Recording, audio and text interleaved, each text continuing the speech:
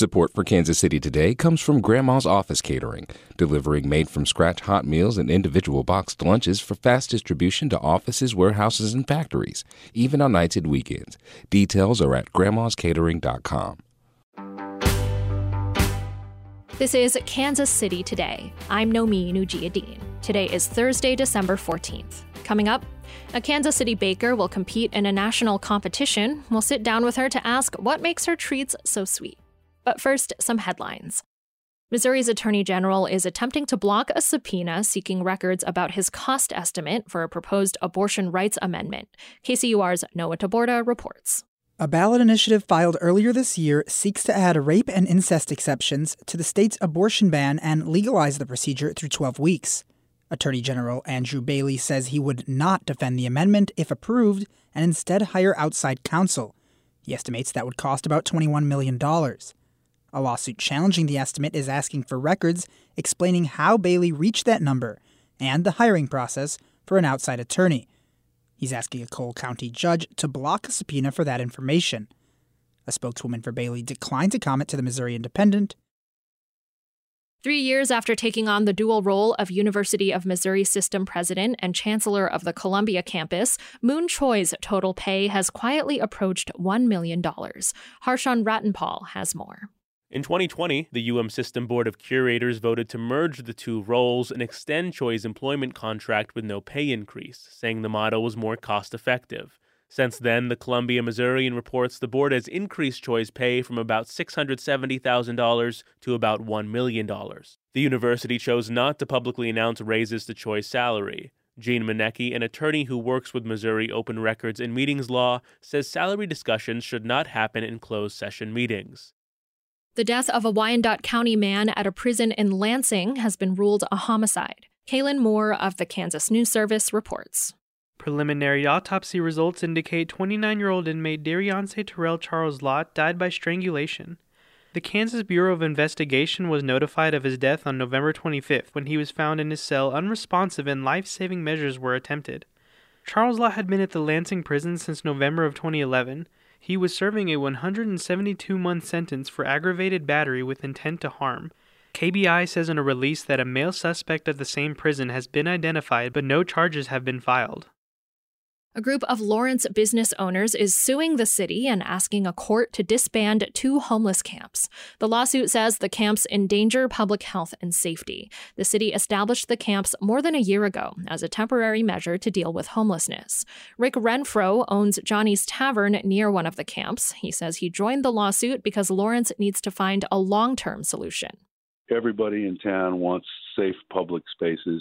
We want everybody to be able to use the library, the homeless and the little kids. We want people to come to town without having to feel like they got to give to panhandlers. City leaders have shared plans for a long-term shelter with modular homes, but there's no firm timeline for when that will happen. A 150-foot Ferris wheel off of I-35 in Kansas City will open to the public tomorrow. KCUR's Savannah Holly Bates reports. The KC wheel will open from noon to 10 p.m., complete with a 16-hole mini golf course. It passed state and city inspections earlier this week. The Ferris wheel was supposed to open in November. Officials have not given a reason for the delay. The wheel will be the centerpiece of a future entertainment district called Penway Point. The district includes several bars and restaurants, as well as a neon museum. Developers of the district, which sits on what used to be an undeveloped lot, have previously said they plan to seek a 10-year, 50% property tax abatement and establish the area into a community improvement district, where a 1% sales tax within Penway Point will pay for improvements.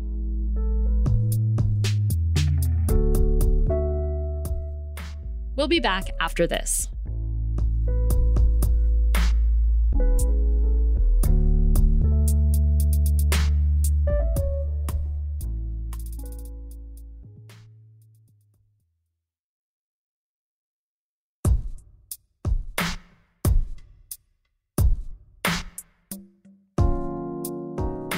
Sara Siegele started her cookie business, Fountain City Sweets, in 2020, working out of her home kitchen in Olathe.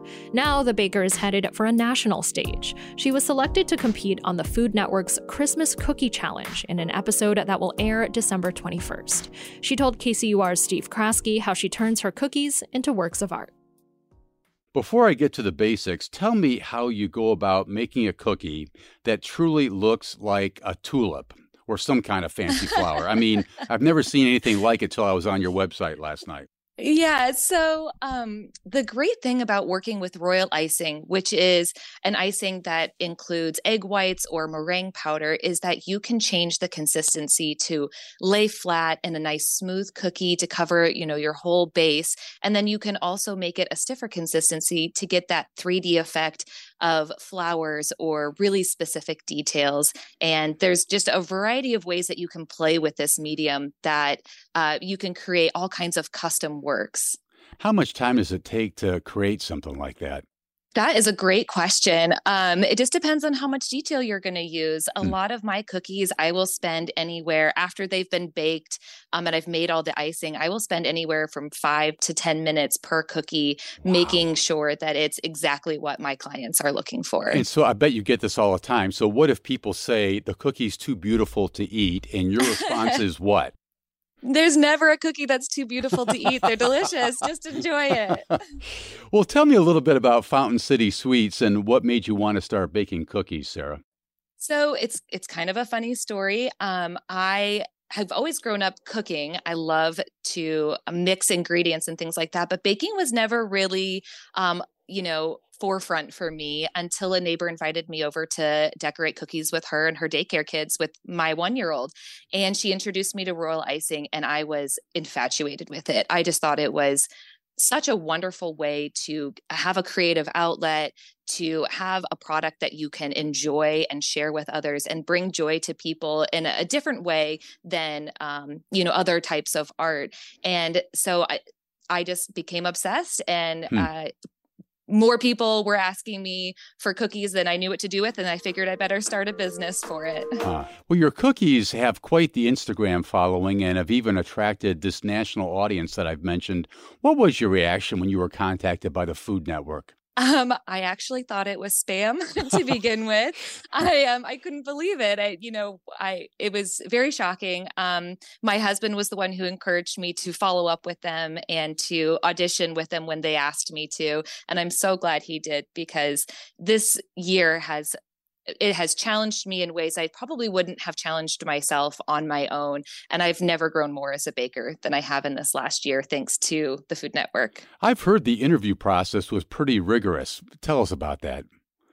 Yeah, it sure was. They contacted me back in February, and over the next few months, I did several interviews and cookie demonstrations for them before finally finding out that I had made the final cut just a few weeks before we started filming. So you went out to LA to film this Christmas cookie challenge. For those who don't know, what does that competition entail? Historically, this competition is 2 different challenges.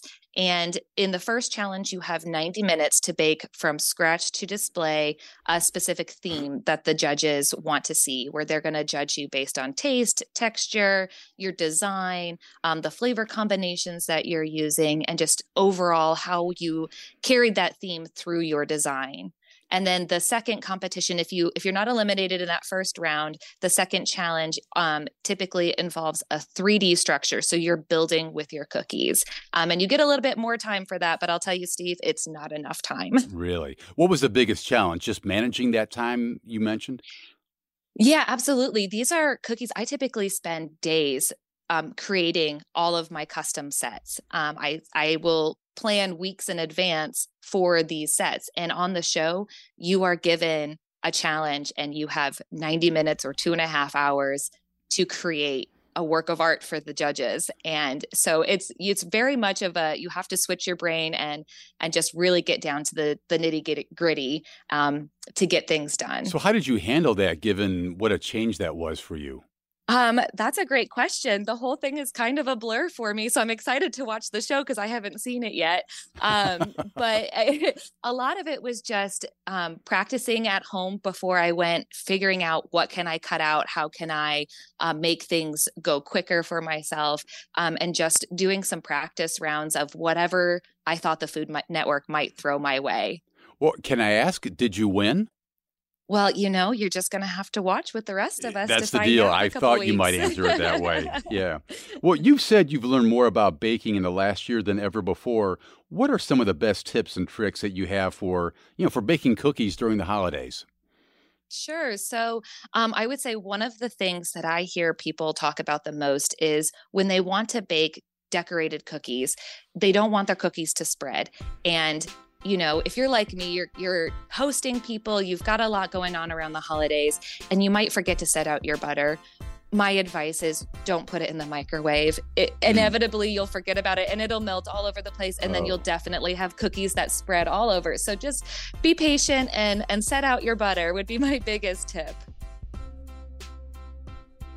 That was Sara Siegele of Fountain City Sweets and KCUR's Steve Kraske. To hear their entire conversation from KCUR's Up to Date, visit kcur.org. This is Kansas City Today. I'm Nomi Nujiadeen. This podcast is produced by Anna Schmidt and KCUR Studios. It's edited by Lisa Rodriguez and Gabe Rosenberg. For more local news from Kansas City's NPR station, visit kcur.org. Thanks for listening, and I'll see you tomorrow.